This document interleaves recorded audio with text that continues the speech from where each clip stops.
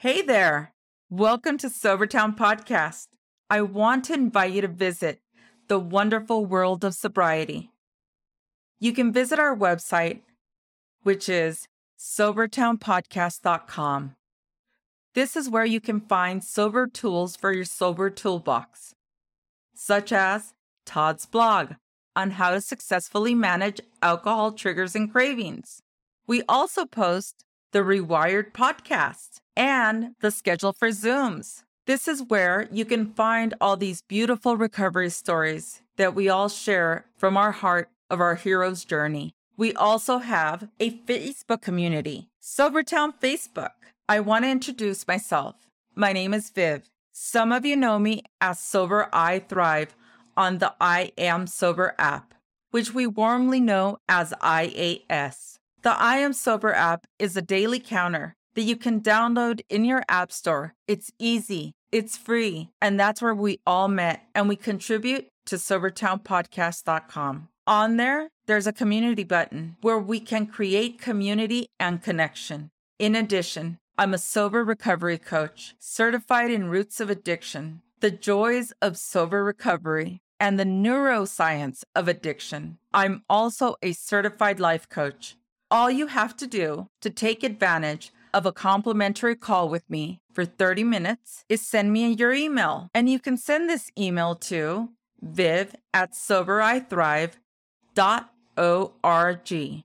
All it takes to change your life is to take the first step and schedule your confidential, complimentary call. Everyone needs a sober cheerleader. And with the SobertownPodcast.com, we can help create the sober warrior within you. Good morning, ladies. This is Viv. Some of you know me as Sober I Thrive on the app, and I'm here with two of our brilliant ladies from IAS. That's where we met. We're also part of a Telegram group. We've been discussing the important fact of putting ourselves first. When we don't put ourselves first, and we were under the illusion or the veil of addiction, we used to do everything for everyone. In addiction, we had to prove that we didn't have a problem. And because we didn't have a problem, we had to justify doing everything. So it was a circle of addiction. I have problems because I drink, and I drink because I have problems. So in sobriety, we do underwhelming. What is underwhelming? It's putting ourselves first.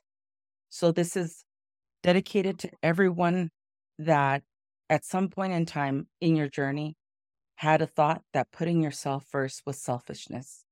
It is never selfish to put yourself first when it comes to sobriety. It can save your life. Ladies, we're going to be doing this introduction. I am so happy that you guys are joining me this beautiful Sunday. So, Molly, please introduce yourself.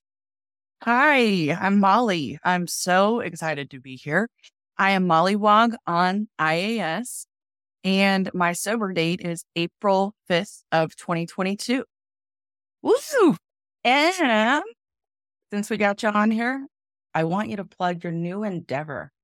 Okay. All right. I'm so excited. This is something that I've been pondering over and not sure how to incorporate what I feel like is a hobby with sobriety, but now they are one and the same. So I have a YouTube channel. The name is Offbeat Sobriety ASMR, and I make relaxing videos. I talk about my journey in sobriety, tips and tricks and things that are working in my life for mental health, for sobriety, all of those things.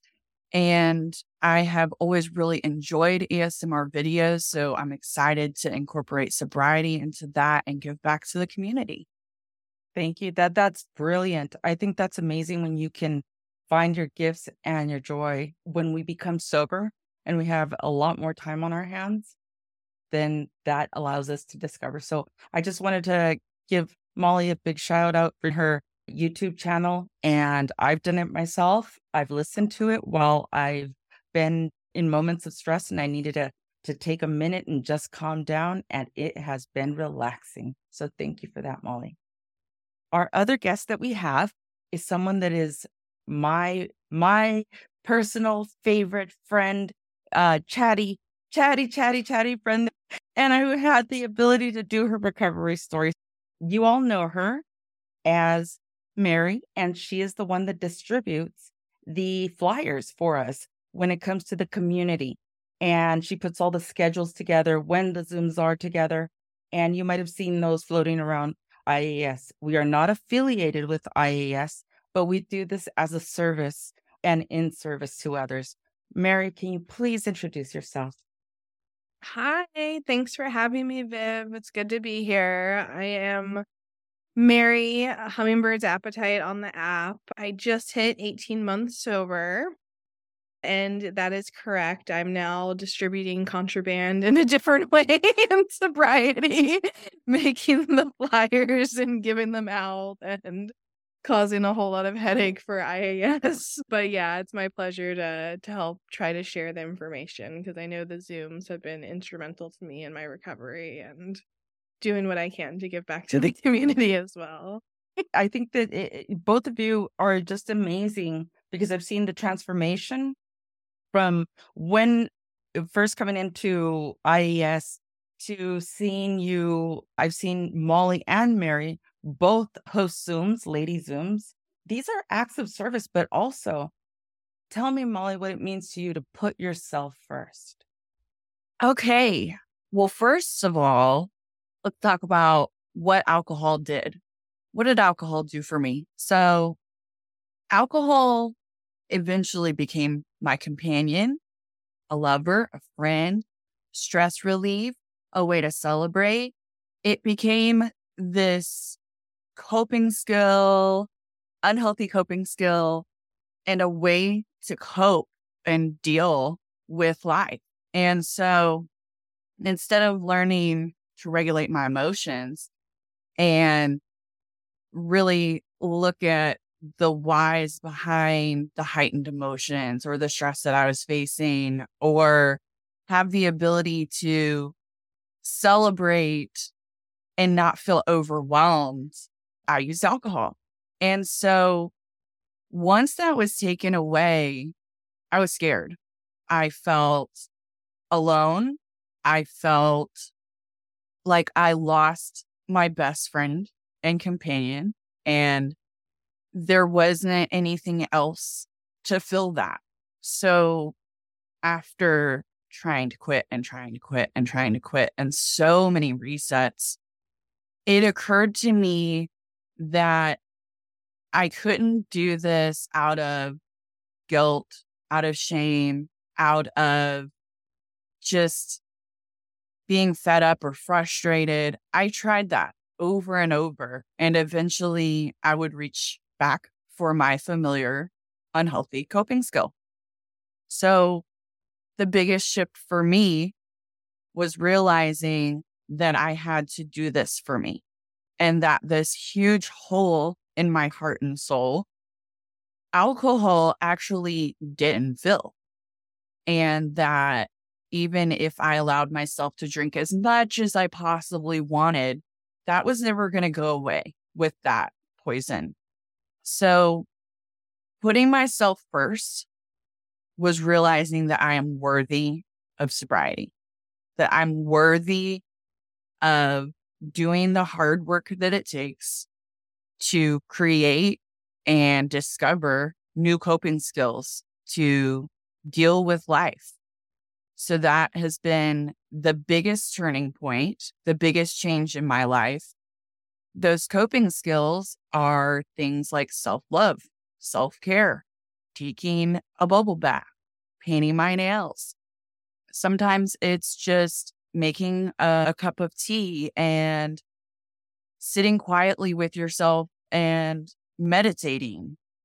But the biggest change was trying to figure out how to phrase this. Putting my needs first. When you put your needs first and your mental health first, it will bleed out into every part of your life. in your family, in your work life, and everything else. So that has been the biggest impact on my growth and my sobriety. Yeah, definitely saw the change from when we entered into our friendship. And I saw that your personal growth was so amazing because it was the moment that you started letting go was the moment that it was such a beautiful change, because I remember there was a conversation that you and I had, and it was like, this is the first time I've ever been applauded for taking a 4-hour nap. You're like, I can do that. I can do that. And everybody's like, yeah, Molly, you go, girl. You have that nap. So what a change in the mindset, right? Totally. Yeah. It made a huge difference. Mary, what does putting yourself first mean to you? Oh, well, I love everything that Molly said. I think she really hit the nail on the head with all of that. And I really resonate with using alcohol as a coping mechanism and eventually realizing that it didn't actually fill any need for me.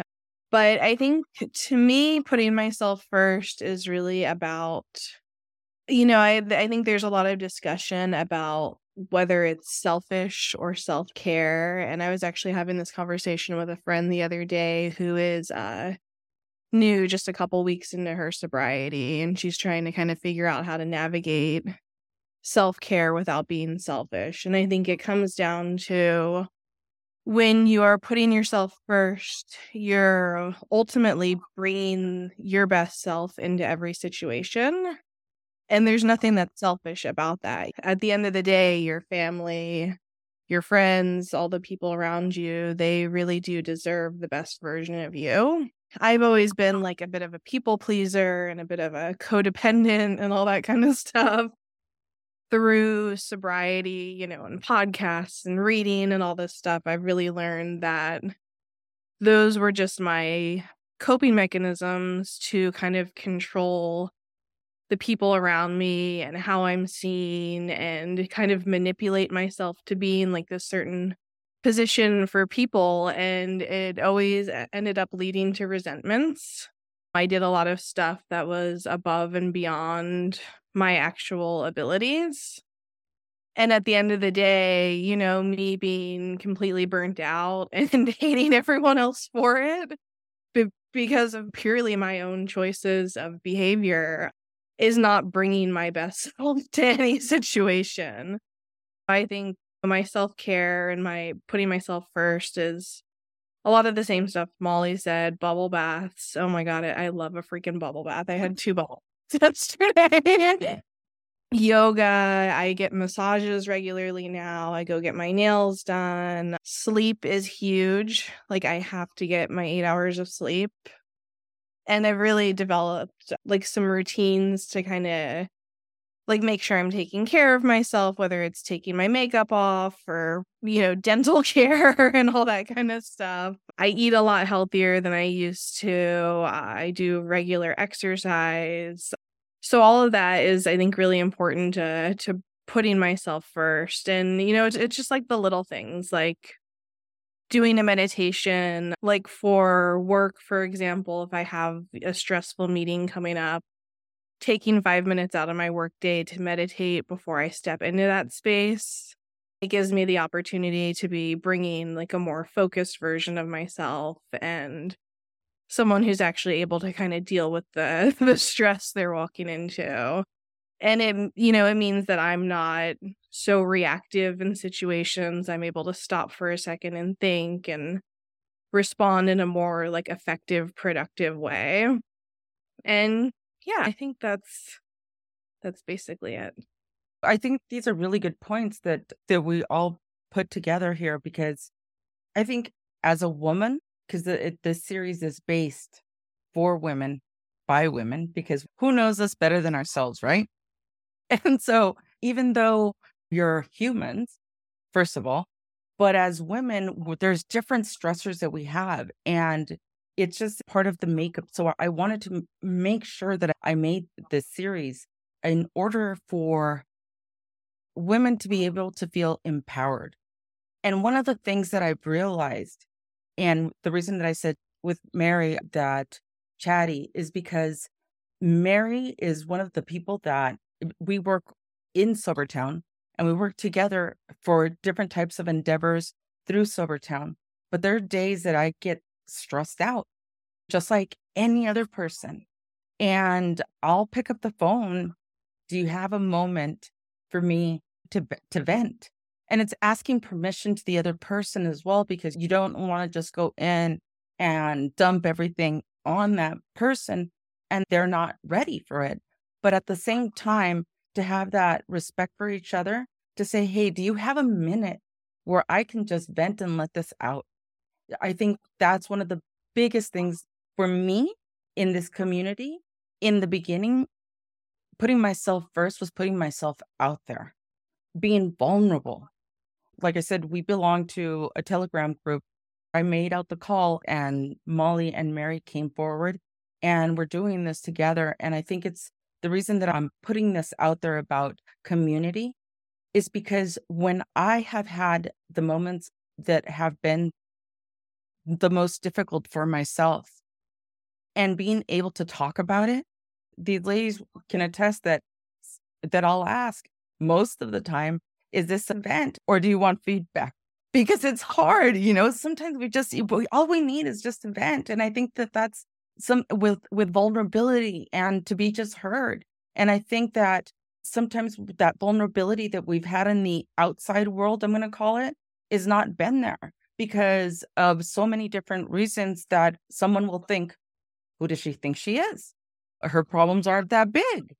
How do you guys feel about that? Like those conversations that we all have, because then we have a chat group in which we go in and we talk about stuff. Yeah. One thing that I never knew was that asking for help is putting yourself first.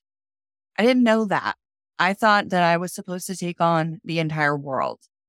And with what Mary was saying about resentments, if you do continue to take on and take on and take on and never ask for help, resentment builds and it really becomes toxic. And if when you were feeling overwhelmed, you had just reached out and said, hey, I need some help, maybe things could have been different for you. The very first Zoom that I joined, I was absolutely terrified. I was super intimidated, but I was also in a place of complete desperation.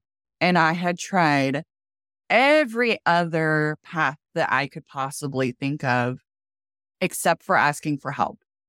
So I was on IAS, I was resetting, and I kept seeing these Zooms, and I kind of just said, well, screw it.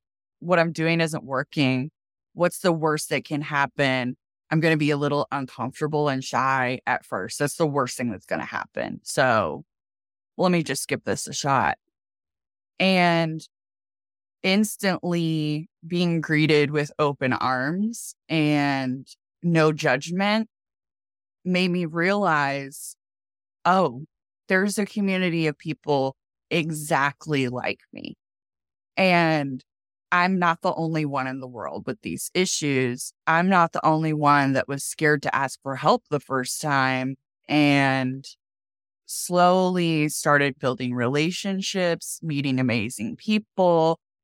Now I have this tight-knit community of women that I trust with everything, that I can go to with anything, that are there for me and are supportive and are loving. And I am worth that. I'm worth having these people on my side. And I didn't always realize that it was possible to be surrounded by so much support, to have people supporting me. And I think that was the missing piece. It was that community piece that changed a lot for me. Definitely. We put ourselves out there. I think it's so funny, Mary, and she's talked about this very openly. She's like, I think that everybody hates me. And we're all in that same bubble, right? Everybody hates me. Everybody hates me. And it's just something that I don't know, that for putting ourselves out there and then we're like, afraid because we put ourselves out there, and then we're second guessing putting ourselves out there. And I always say, this is like Zumba. If you've ever done any type of workout at the gym, I just use Zumba because I remember basically not following any of the steps, and I was being so self-conscious. But at the gym, everybody's just working out their own machine, and you're thinking everybody's looking at me. Nobody's looking. Nobody's looking. So I think that's one of the great points that you bring up too, Mary. Like, what do you think about that? Vulnerability and putting yourself first, because that's what you've done too. Yeah, I think that's a good point, what you said about the gym, because I do worry all the time that everybody hates me. But then I have to remember that, like, I'm not the center of the universe. And I think that's a big thing with addicts is we think everything kind of revolves around us. And that has been a lot for me to come around to, is the fact that it's like this weird, like, self-deprecating, but also very self-involved viewpoint of the world. And I don't, there isn't a lot of logic behind it, so I'm not going to spend too much time on that. But yeah, I mean, everybody's not focused on what I'm doing to the extent that I am, and the amount of time that I'll spend analyzing everything I've ever said and done in my life versus the amount of time that anybody else is putting into thinking about that is, laughably on both, the far ends of the spectrum. So I think it's important to remember that once you vented and said what you had to say and people have heard you, they're not sitting there dissecting every little piece of your words. Like, they have their own lives, they have their own things that they're worried about, and they're moving on with their day after that. So I think, there's no harm in the vulnerability. You're not, risking putting some version of yourself out into the universe that you don't want to be seen. And I think even we've had this conversation where we've gone back and forth, and she'll tell me, or I'll tell her, you mean I'm not the center of the universe? Right? Yes. I was just thinking about the fact that I also worry about that. And then I put myself in the other person's shoes. Let's say worst case scenario, you put yourself out there and somebody is judging you hard. And in their mind, they're just like making fun of you. Maybe they even say like a nasty comment. What does that say about that person? It doesn't say anything about you. It says very clearly something about the other person. And I'm not the kind of person that judges and does all of those things. Then I don't have to own anybody else's judgments of myself. Absolutely. Great point. Yeah. They've said something about people get concerned about sharing something, and are my problems big enough to bring up, or am I just kind of complaining about something that's not important? And I think the other thing that I like to keep in mind is it's not a competition. And that's something that I have a lot of trouble with, is bringing up stuff that I feel like maybe isn't big enough to be worried about, or I feel kind of like stupid putting so much thought into something. But, especially now that we have this group of supportive women that I feel like I can say something and not be judged by, I really realize that it's not a competition. I'm not competing with anybody else to have like the worst situation. And if it was, I don't want to win that competition either. I don't want to have the worst situation. There's always going to be somebody that has it worse than you, and that's okay. And it's okay to say what you need to say, and it doesn't have to be, a big problem or something huge to be worthy of just venting it and getting it out, Yeah, I think that that's something really important about putting ourselves first, is going through those uncomfortable moments, getting comfortable with being uncomfortable, right? And so I had come up with some amazing benefits. I was looking up the topic actually, and then I did a little bit of a variation off of it. And I wanted to get your thoughts on it. So it's 4 amazing benefits of putting yourself first. What it says is that for lasting change, it first begins with the stirring in your soul. The classroom is deep within you. This is where real transformational knowledge is found. When you begin to self-reflect, you're able to understand yourself better and pull back the mass of your limiting beliefs.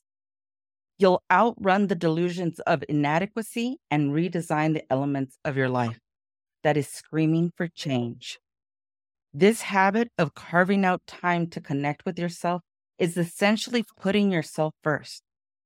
So I really do believe that putting ourselves first is first and foremost the most basic need that we need, because I know that our roles as women, sometimes we're mothers, sometimes we're caretakers, we are everything to everyone. And we have, like you said, that people pleasing side of us, even being someone that works in a corporate environment. We want to do the best. We want to be the best. We're at home. We want to do the best. We want to be the best.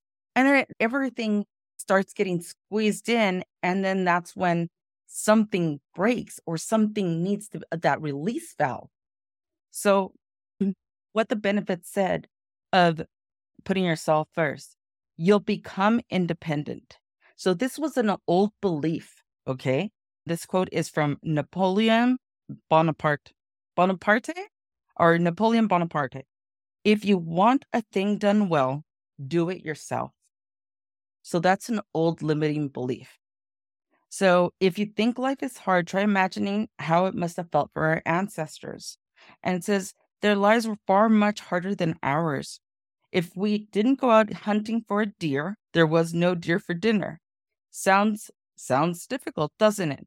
That's where those old limiting beliefs came from. Our ancestors would definitely frown upon us because we've surrounded ourselves with the limiting beliefs of lives with quick fixes. So we've dimmed down our ability to sit, evaluate, and fix our problems. Instead, we find it easier to run from them as we've become dependent on other systems and other ways of thinking and addictions. It all starts with putting ourselves first. When we look deep within the cradle of our problems start to swim in the focus. So basically what this is saying, and I believe this, in sobriety, as you said, Molly, we would go to something. When the problem would arise, we would go to the bottle, right? So now the problem arises, and now we're like, okay, well, what am I supposed to do with this? And I love what it says to look deep within of the problems start to swim, because when they finally float to the surface, we're able to analyze them and know that we need to do less or we need to double down on it.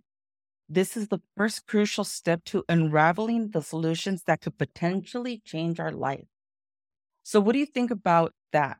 When the problems arise, I feel, and I've seen, like, in the community, we've drank for so long, so therefore we think that we have to solve everything all at once. What do you think about that? With the people pleasing part of it, because that's totally me, a learned behavior from ever since I can remember. I was a people pleaser. As a little kid, I was like playing charades and putting on shows for the family because I was like, look at me, not the dysfunction. But when other people are upset, that's a problem in your life because you want other people to be happy. So if someone I love is angry or sad or upset, and that's the problem with being kind of okay, I have to make this person happy. I have to, dig into this. I have to figure it out and I have to take it on. And this is my problem that needs to be solved. That was always the way that I went ever since I can remember. And then alcohol came into the picture, and that was my coping mechanism, was to numb it, because you can't please everybody all the time. So at some point, your people pleasing is going to fail. You're not going to be able to make everybody happy all the time. And so alcohol was there. So now I can look at someone else's problem and take a step back. I still am working on that. It's a lifelong, probably, journey for me to dissect that and grow. But, dissecting it isn't something I would have done in the past. I wouldn't have said, this is this person's problem. I'm here to support and I'm going to give them space. Now I can do that. I can look at it from above, see it for what it really is, not tell lies to myself and say that it's my fault or I'm responsible or take ownership over it. Looking at it and awareness of those things means that I can cope in a healthy way, because it makes me uncomfortable. When other people are unhappy, it makes me uncomfortable. So I have to find a healthy way to cope with that, which is looking at the facts. It's not my issue. And then doing something to soothe myself. Because if I'm uncomfortable, I deserve to feel some relief from that. Right. And that's exactly one of the things that I've seen with you is that you would come and we would talk about, you're like, I don't feel like I have to fix everybody's everything. I would see that within you. You're the prime example of the quote I was looking at that says, if you want something done, you got to do it yourself. And all of a sudden you were like, I'm not believing that anymore. I'm stepping back and I don't have to fix anything for anyone. And I have time. And we've discussed this, that we gain time because we're no longer blacking out. That time that we blacked out was basically cutting our lives in half. But now we've got more time available to us. So not everything has to be fixed and not everything has to be done in a hot minute. We get to release the valve. We get to soothe ourselves, love ourselves, and put ourselves first. So I think, thank you for that. Thank you. I'm going to go to number 2. It says, you'll become a good communicator. This quote comes from Catherine Pulsifer. Communication is one of the most important skills you require for a successful life. It's a fact that communication is what shapes the world. Thus, you stand a better chance of going farther in your life if you're a better communicator. Communication helps you to represent and sell yourself to others. And in this manner in which you can execute and determine how others will receive and treat you. It says, but you already know that. What normally is overlooked, though, is the importance of the communication we have with ourselves, which is fundamentally the most crucial. The kind of communication you have with the person in the mirror makes the difference between fading into the shadows of your failures or stepping into the light of your dreams. Listen to yourself. You can master that. It'll be so easy for you to identify your triggers and filters that color of your judgment. It'll be open to the air and perspectives of others when you listen to communicate and not just listen to listen, because you've learned how to separate your assumptions and judgments. This approach will make you a better communicator who is open-minded, attentive, approachable, and engaging. Mary, you deal with so many different people in so many aspects. That is one of the things that I mean, you handle SoberTown, you handle everyone that goes to you, and you also have this full-time job that you wrangle.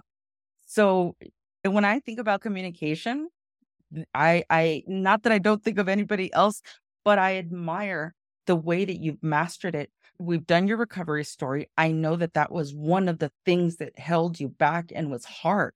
What do you think about communicating with the person in the mirror? What does that look like? Thank you, first of all. I've never thought of myself as being a master communicator by any means. And I think that's something that I 100% have to thank sobriety for, because before I got sober, I couldn't really string together a full sentence or thought from beginning to end and actually have it be understood and have it meet the criteria of what I was actually trying to say. So that's very cool to hear. I feel like I've come definitely a long way in that. So thank you. As far as communicating with myself, I think a lot of it has come down to just being honest with myself. And a lot of that has to do with being able to look at my own limitations and stuff like that and be able to understand that there's just certain things that I just can't do, and I'm just a single person, and there's a limited number of hours in the day. And I know my daughter gets sick of me saying it because I say to her all the time, like, I control a lot of things in this household, but I don't control time. I have no control over how time passes, and a certain point time elapses and I can't do anything about that. And how many hands do I have? I have 2 hands. I literally can't do anything else aside from what my 2 hands will allow me to do. And so I think accepting that I do have limitations, and that's okay because I'm a human, and that's part of humanhood, is just having limitations and being able to work within them. And so, sometimes that means just like underwhelming around the house if I'm just out of energy for the day and there's still a sink full of dishes. It's not the end of the world if that waits until tomorrow. And I'm definitely, on that note, a lot more hygienic of a person than I was when I was drinking. So there's not usually a sink full of dishes. I just want to throw that out there.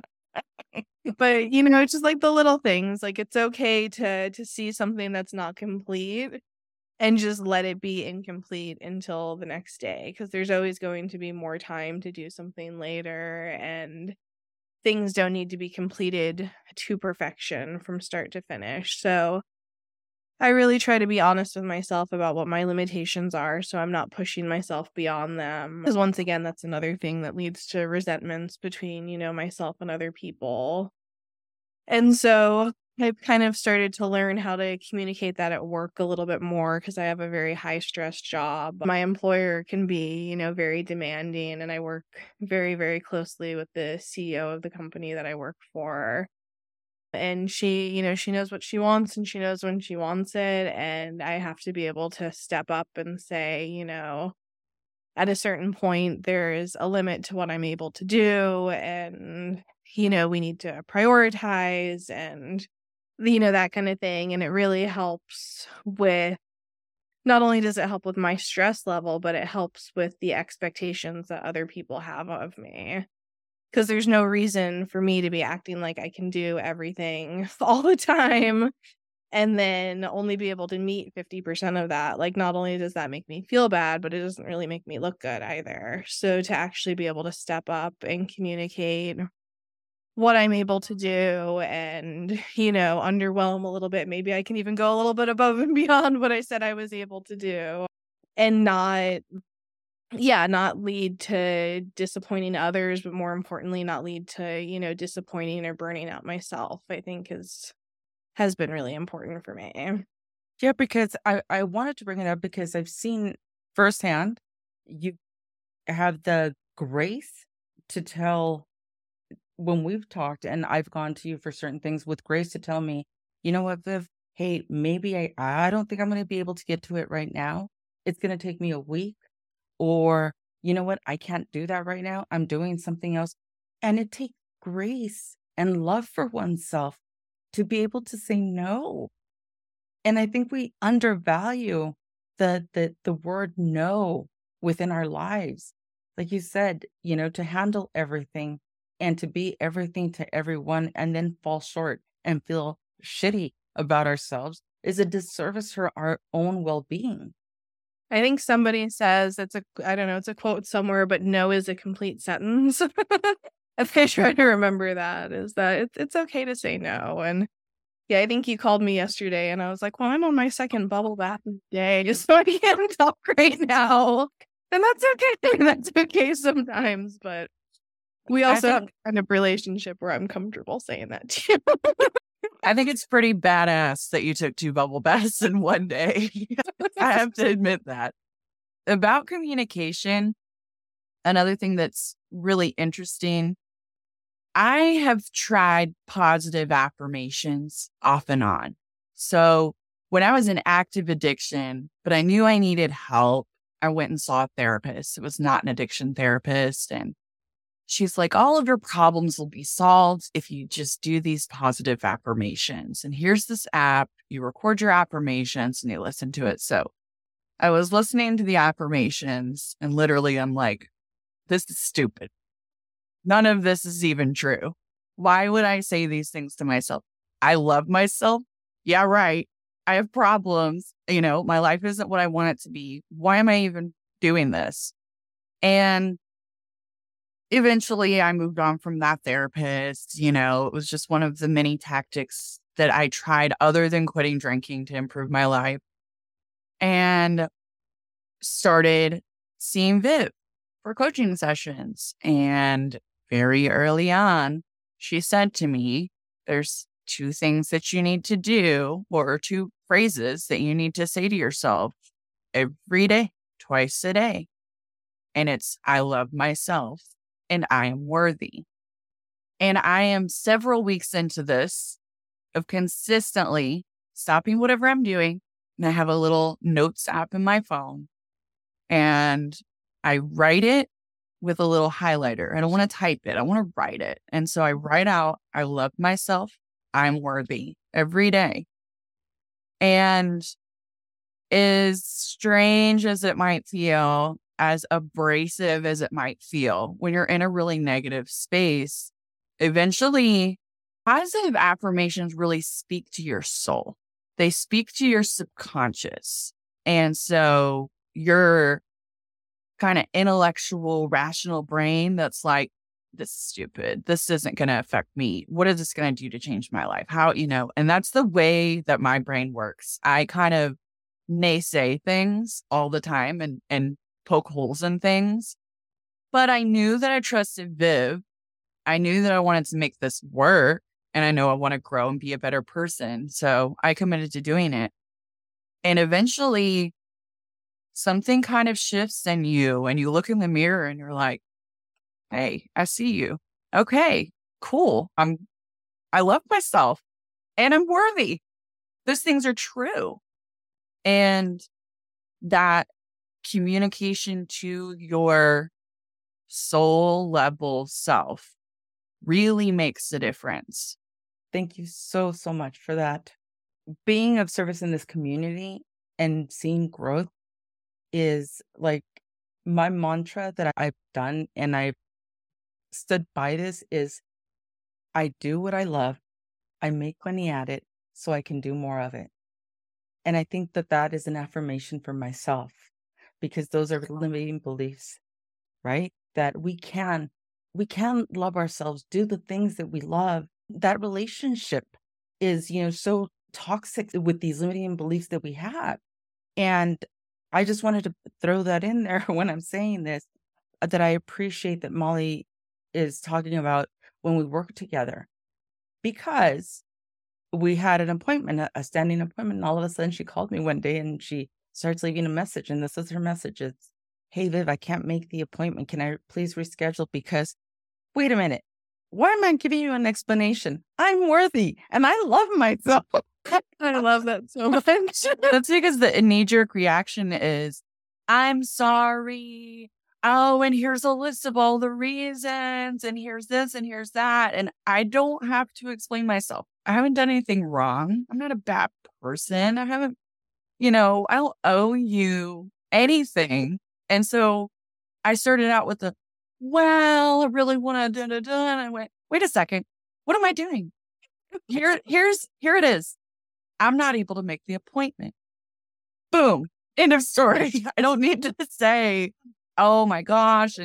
But that's my inner people pleaser going, oh no, I failed someone. Oh no, she's thinking I'm not committed. She's thinking that I'm lazy. She's thinking that I'm not as hard of a worker as she is. She's thinking, I'm like, Viv doesn't do that. Why am I'm doing this to myself. Why? Because you're the center of the universe. Exactly. Right? This is or so my brain thinks. This is how all our brains think, exactly that. Oh my God, we're going to shatter somebody's world if we don't meet their expectations. It's just one of those things, So if we can come into this awareness of it, it just makes it so much more easy. We go with the flow, and life isn't that rigid and hard. It's hard in addiction. There's so many rules to follow in order to keep it going. And now you're in sobriety, you're like water. It doesn't matter if there's a if there's a pebble or a rock, the stream is flowing. And this is how we learn to survive and swim. And I think that is so beautiful. And thank you for that. It really warms my soul when I, hear things like that. And thank you. So we'll move on to the next one. So it says, you'll become resilient. Times of crisis and turbulence comes to the best of us. No one is immune, but the real litmus test of overcoming comes down to how swiftly we can stand up, dust ourselves off, and get back to the game of life.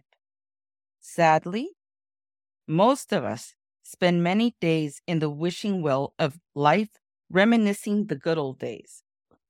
Fortunately, it doesn't have to be this way. This is from a quote from Nelson Mandela. Do not judge me by my success. Judge me by how many times I fell down and got back up again. That's like, fuck yeah. That's that moment where, we're in that hero's journey. We get knocked down and we're looking at ourselves and we're like, what am I going to do? I want to finish the thought with, it says, to immerse yourself in self-reflection, you'll be able to tap into a power that will not only help you get back on your feet, but it'll resurrect your dreams of self-reflection, and it'll begin inner awareness of your strengths and weaknesses.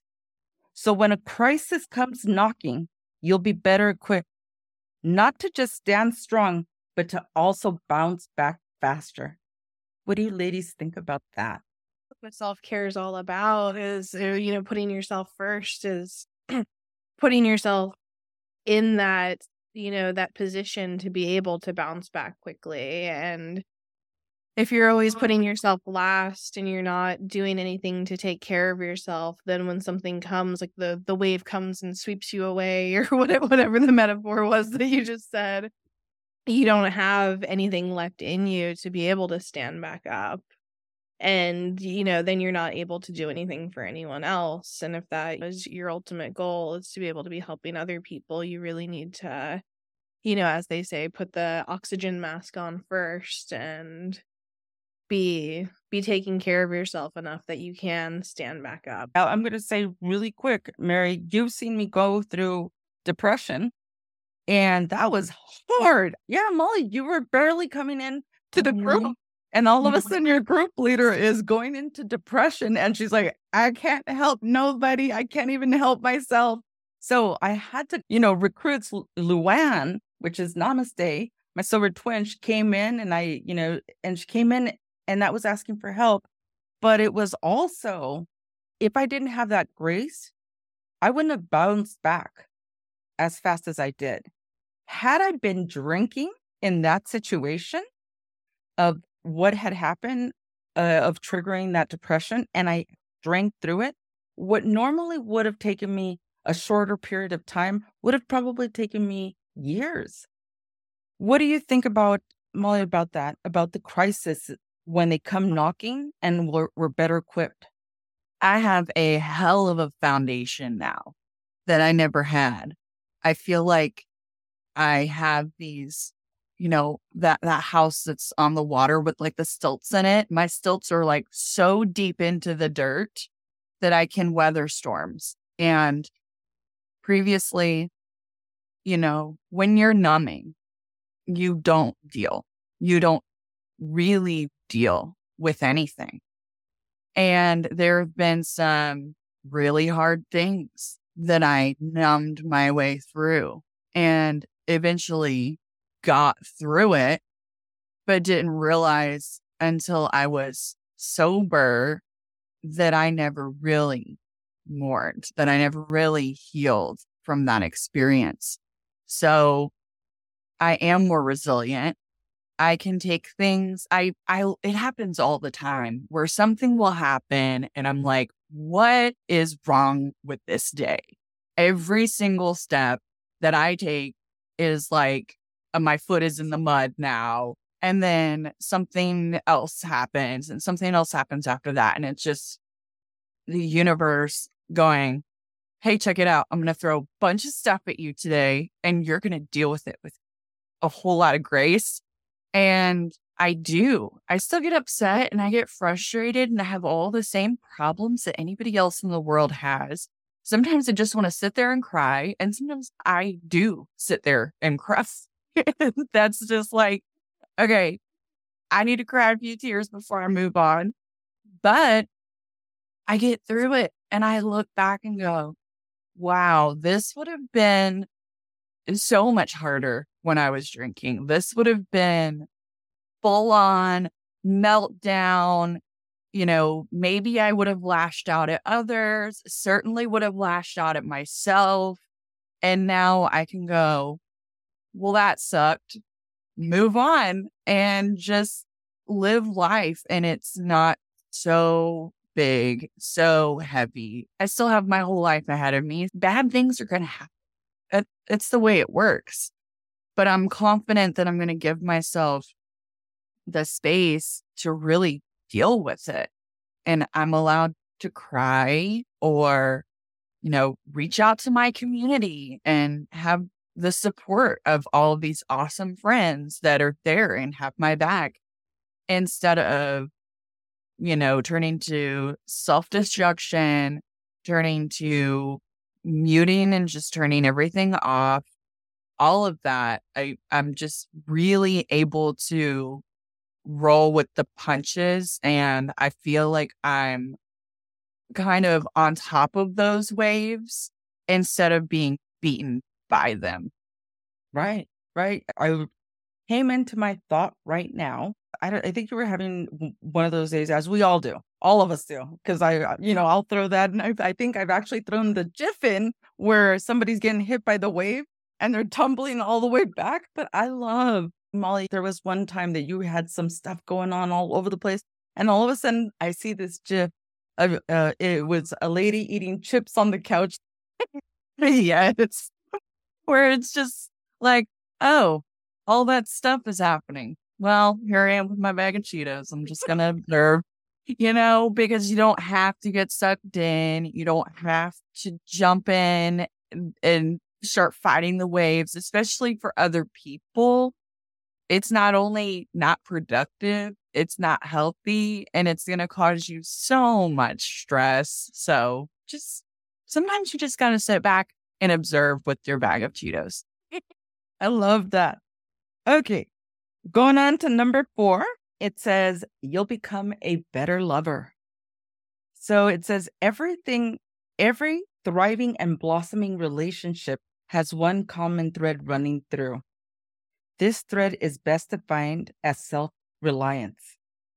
Self-reliant individuals have many traits, but their most admirable one is the capacity to nourish themselves. If you desire to be in thriving relationship, you'll need to learn how to nourish yourself.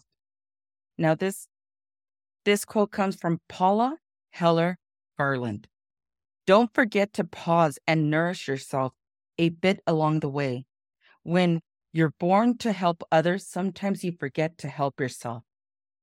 However, self-nourishment only occurs when you put yourself first. Whether it's morning prayers, reading, journaling, meditation, or yoga, one thing is clear. These practices do something to propel these individual notches higher in the ladder of success. The thing is heightened of self-awareness. When you know yourself, it's easy to draft a vision for your life. So I was trying to see what it meant by becoming a better lover. And what it means is, or what it meant to me, was I can be a better friend. I can be a better person. Because if I can nourish myself and give myself that grace and give myself that, moment of, you screwed up. Yeah, Viv, you screwed up. You shouldn't have said that. You shouldn't have done that. But you know what? You're human and you get another opportunity. Because you wake up tomorrow and the next day and the next day. And we become better lovers as people that love one another. And that in itself, if I can give myself grace, it allows me to give others grace. Because then when somebody else, kicks back, and I'll just say it here, when I have my husband, when Armin does something that just irritates the hell out of me, because I'm like, what, are you perfect, babe? Are you that vision of perfection? Are you walking on water? You give the man some grace here. And, and I think that has been valuable to myself, because if I don't give another person grace, if I don't love myself that deeply, if I don't have that bandwidth, then I basically do the self-destructing relationship with another person. And it doesn't just have to be Armin. It can be anyone. Sometimes, in being a better lover is knowing that we love ourselves and that we mess up. We are not perfect. We're by no means. And in our imperfection, we can have grace and not make meaning out of everything. What do you ladies think about this? Okay. So what I'm thinking about, and we were talking about the ability to see things from up above and really like self-analyze and see your problems, see your emotions, all of those things. And one thing that has allowed me to do, because I'm very aware, is not project onto others.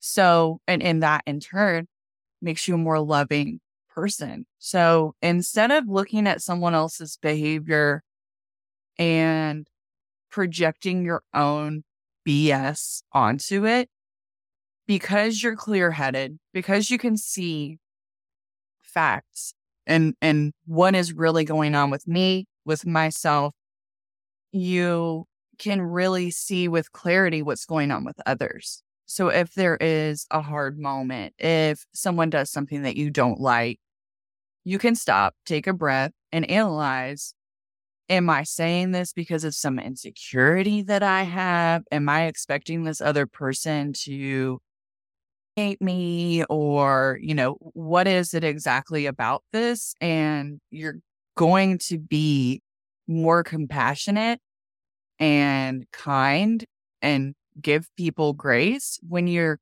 clear-headed and you have a better understanding of what's going on within yourself.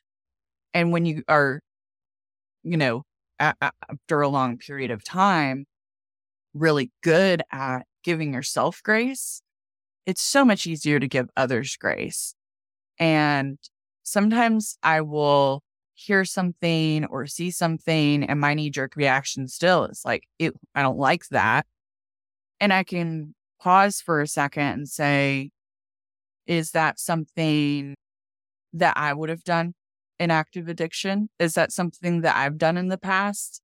And, you don't have to say, oh, well, that's okay, I'm just going to let it go. You can still set boundaries. You can still address an issue. You can also look at it and decide whether or not it's worth to do those things if it's not something that really affects you, and act accordingly. But giving yourself grace and self-understanding means that you're also going to give that to those around you. It's that ripple effect that we talk about all the time, right? They were like, oh my God. The reason I want to bring this up is because I think it's been amazing to see.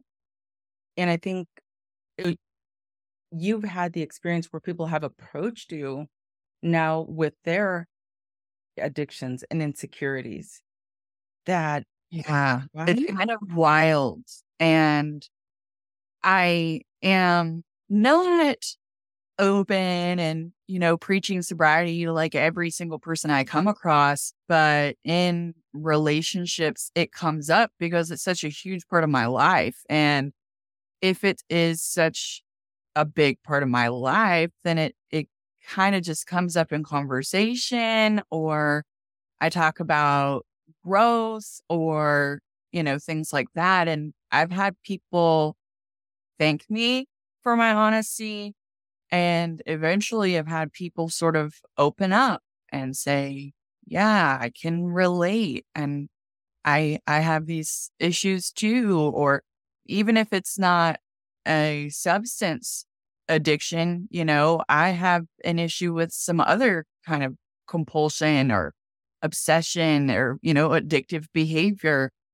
And that has just blown me away that me being vulnerable, me being open allows other people to feel comfortable and open. And that is just one of the beautiful benefits of recovering out loud.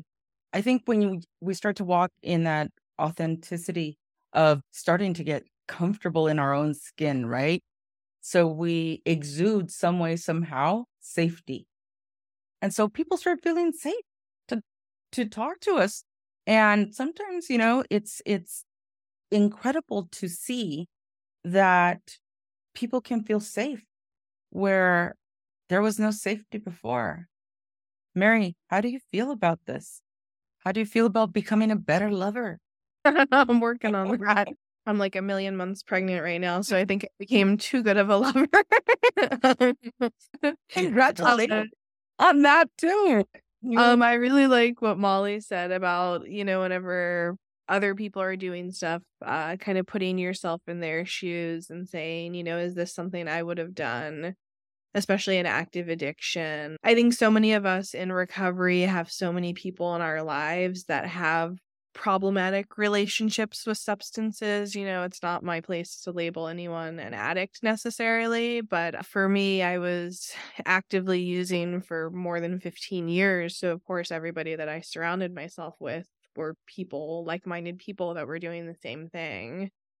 And so really being able to give grace to those around you and understanding where they're coming from and understanding that they're not on the journey that you are on, or maybe they are, but they're just in a different place than you, I think is really, really big and really important. And I think, you know, being able to put yourself first and love yourself and kind of give yourself kind of be able to get what you need internally instead of trying to seek that validation from others is really, really huge. Because if you're not trying to fill your kind of empty spaces inside with the validation from other people, then you're really able to actually be there and be present and be giving back to the people in your lives. And I think that that has been really big for me, is to actually be able to be like a real friend or a real partner or a real mom even, without looking for some kind of just, I mean, I've said it a few times now, but like external validation from those people in your lives, I think is really huge, because you're really then just bringing your best self to them. Whenever you're looking to others to, you know, tell you you're pretty or tell you that you're good enough or tell you that, you know, you did a good job on that project or whatever it's going to be, you're never going to get that to your full expectation from other people. And so you're always going to feel like you're not good enough. And so if you're able to say, hey, I did a good job on this, or hey, you're looking good today, or, you know, whatever it is that you're telling yourself, to be able to validate yourself is huge, because it's so much more satisfying to be able to get it from within, and it's just a lot better for your relationships with other people, I feel like. Yeah, you know, you bring up a really good point, because I think that is something that I struggled with in the beginning, and I still struggle with it because I have to catch myself. There's no perfection here. In the way that my mind works sometimes, I'm like, why did I have that thought? Right? What was why did it come across? Like, and then to be able to sit with myself and say something about comparison, right? And comparison and it can come in so many different ways. It can come in the way of the journey of sobriety, of, you know, the way that the business is looking like, or the way that the self-image to portray out there. And each and every day, that thing of being the better lover, I really think is something so big to me, because I have made assumptions of other people as a reflection of my own. So when things have happened, like when my husband has relapsed, and I talk about this in Zooms, my knee-jerk reaction is to say, oh my God, what is everybody going to think? You're a sober coach. You're this, you're that, you're the other. And then when I can pull back and realize and talk to myself and soothe myself and say that, you know what? I give that other person grace, that it doesn't mean anything about me. Drifter taught me that a lot. And, Drifter would say, it's not about you. It's an addiction. It's an addiction. With everything else, now I'm able to sit with myself. And when the thoughts come, I have to catch them. That is the self-awareness. That is the self-love, that nobody and nothing outside of you means anything about you. Mhm. Meaning to yourself. You are your own light. And, the way that I reframed it now, and I try to teach this as well, is if you see it as a possibility in someone else, that is possible for you. If it's possible for that person, it is possible for me. And going from that aspect and that perspective gives us so much freedom, because now we're in the joy of sobriety, right? And even for whatever reason, anything comes up and I'll feel insecure about something, like, Viv, give yourself that grace. It's okay to feel insecure. It's okay to feel insignificant. It's okay not to be the best at whatever that is. But show up. Just show up. I wanted to say something because it's come into my brain with all the things you're saying about codependency. So just like any addiction with alcohol, eventually, you start out and you're not necessarily addicted that first sip, but you get to that point where you have to have alcohol to be at your normal. So, there's this baseline and you have to have alcohol to be at that baseline. With relationships, it can be the same way. So you can have this hole in your heart, hole in your soul, whatever, this need that needs, something that needs to be fulfilled. And it could come from trauma, maybe you didn't have great connections with your family. There's so many different reasons. I know my childhood played a part in it. And that compulsive need for love, for attention, for validation from other people, just to bring you to the baseline, means that you're not getting to experience the joy, the true joy of being in that relationship. It's just getting you to your baseline. So when I was drinking to get to that baseline, I wasn't like, wow, this is fantastic. How great. I was just like, oh, okay, I can make it through my day. And by reframing my thoughts about myself and my beliefs about myself and filling the hole in my heart with myself and self-care and these mindsets, any validation, compliments, love, connection is this beautiful icing on the cake that I can truly look at and be like, what a beautiful, perfect moment, and I can actually fully enjoy it instead of being like, oh, finally got that hit of love that I needed. I got that hit of validation that I needed. And now I'm back to the baseline and I'm ready to chase it a little more.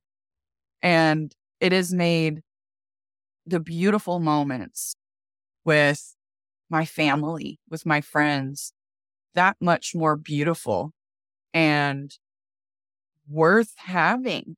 I think to some extent we get caught up in this cycle and can't see the big picture when we're chasing validation and love. And, like you said, there's no perfection here. I'm still working on that. But it's the thing outside of just being sober that I feel like I've made the most progress on and that has impacted my life in the most positive way. Wow. Absolutely. I've seen it. Well said. Well said. I think that that is amazing because you're right. It is that dopamine hit that we look for in others, right? And I think that that also is another type of becoming a better lover is basically becoming a better lover within ourselves, so we don't have to look at that codependent and co-addictive relationship and compromise our own self-worth and values for others. So I think that that is something also that is big in this journey. Mary, do you have any thoughts on it? That was all just so well said.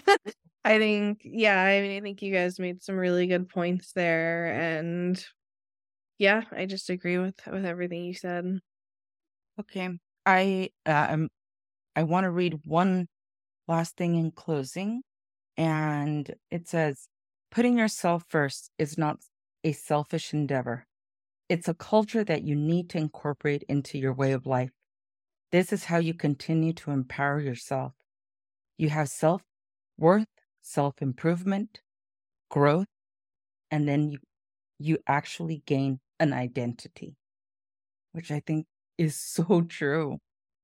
So I just wanted to thank you, ladies, for being here, being so open, gracious, vulnerable, courageous, and allowing for others to be able to listen to this. And I hope it resonates with other women that are going through this journey, that it's not perfection. It's only progress, not perfection. So, Molly, do you have anything to say in closing? Yeah. Can I ask you to read what you read again? Sorry. I had something in my brain and it disappeared. I was like, oh, this would be a good thing to say. And then I forgot it. I love that. It might happen to me like 10 times. Hey, it's early. Putting yourself first is not a selfish endeavor. It's a culture that you need to incorporate into your way of life. This is how you continue to empower yourself, your self growth, your self improvement, and actually your identity. Okay, I remember. All right. So many people blame their childhood on things that have happened. And there is 100% that contributed and is a reason why. And I look back on my childhood and my people pleasing and everything, and codependency and people pleasing was absolutely ingrained. But the biggest thing that I recommend is empower yourself to undo that programming.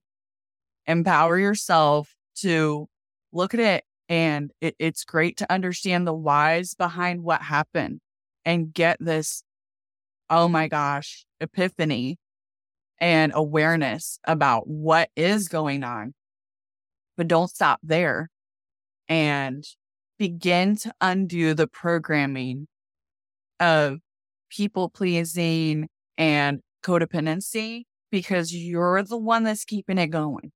And you're the master of your mind, your life, your destiny, all of those things. And you can take it into your own hands and say, that's the way I did things. That's not the way I'm going to do things moving forward. And make little steps to reiterate that you're worthy, that you don't have to continue on the path that you've gone down, and that all of those behaviors that you have the power to fix. You have the power to change. And you can do it. If I can do it and I'm still doing it, anybody can do it. Yes, absolutely. I'm 1,000% with you. Yes, those limiting beliefs do hold us back. And I think that that is such great advice on people starting their journey. Because when you start your journey, one of the good things that it's a good and it's a double-edged sword. You start the journey and then all of a sudden you pull the alcohol out And the reason why it says identity is because if I'm not this, who am I?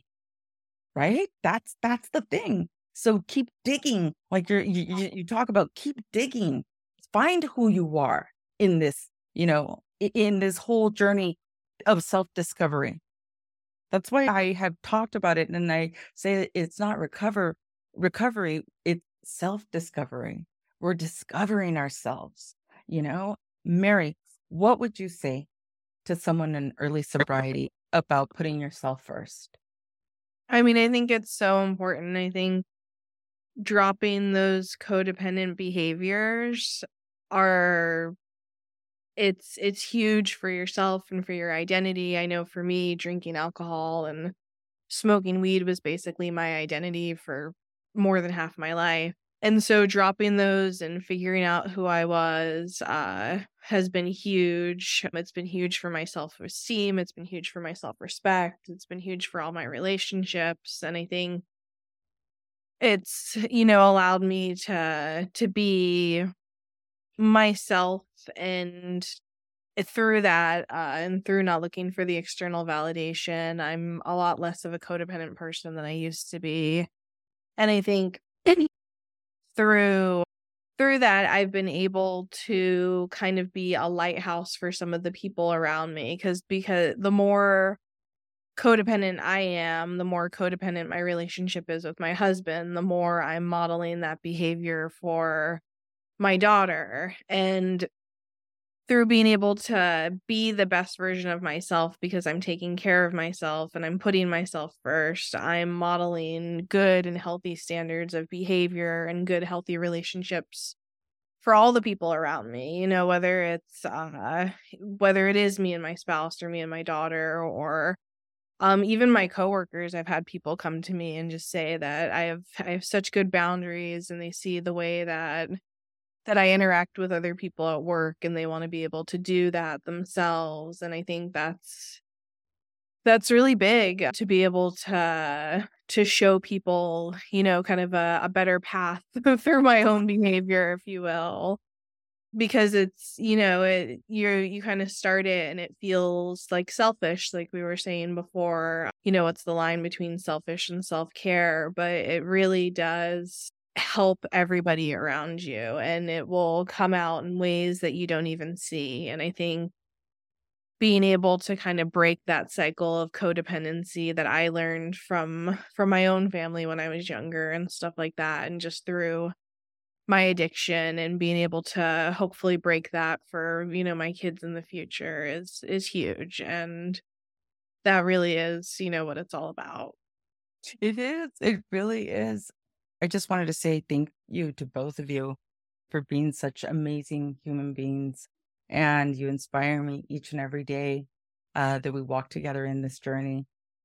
I think also wanted to say that, and I want to talk about this just a little bit because you brought up something really big for me, Mary. It was this last Wednesday, we celebrated my 2-year, and my daughter showed up. And to hear her speak about the difference that she can call me 24 hours a day. It doesn't matter what time it is. She's going to be there and she's going to show up. And that has, oh my God, has come from putting myself first. And because it meant that while I drank, I had to give in to them and whatever they wanted and their tantrums, if you will. But then now it's such a healthy relationship because we're there for each other, and I'm able to be there in awareness, and I'm changing that in her life. So now she can change it for, her daughters. And that is a beautiful thing to see. And now we're just breaking it. We're breaking it apart and we're throwing it away. And to see her just with such love and just there was such emotion behind it, was just so it is one of the most satisfying things in this journey, that I want to say that no woman should ever, or any human being should ever, have to feel shame for putting themselves first and for being in active addiction. We're here to help and we understand you. We're here to walk with you and love you. And I suffered to almost to death. And I know that we've all had our share of, like you said, Mally, of the way that our lives have worked and what it's been and our stories of recovery, which we're going to do yours very soon. But I'm like, this is something we do these programs in order to be able to allow others to breathe. I know that you're not alone. There's nothing wrong. You're all perfect. We're all just humans. We're human beings and not human doings. So thank you so much, ladies. I really appreciate your time. And I love sharing space with you. So it was wonderful. This conversation definitely touched my heart. Yeah, thank you for having us. All right. Thank you. And thank you, Sobertown. Thank you, listeners, for letting us into your space to give you a piece of our hearts with love.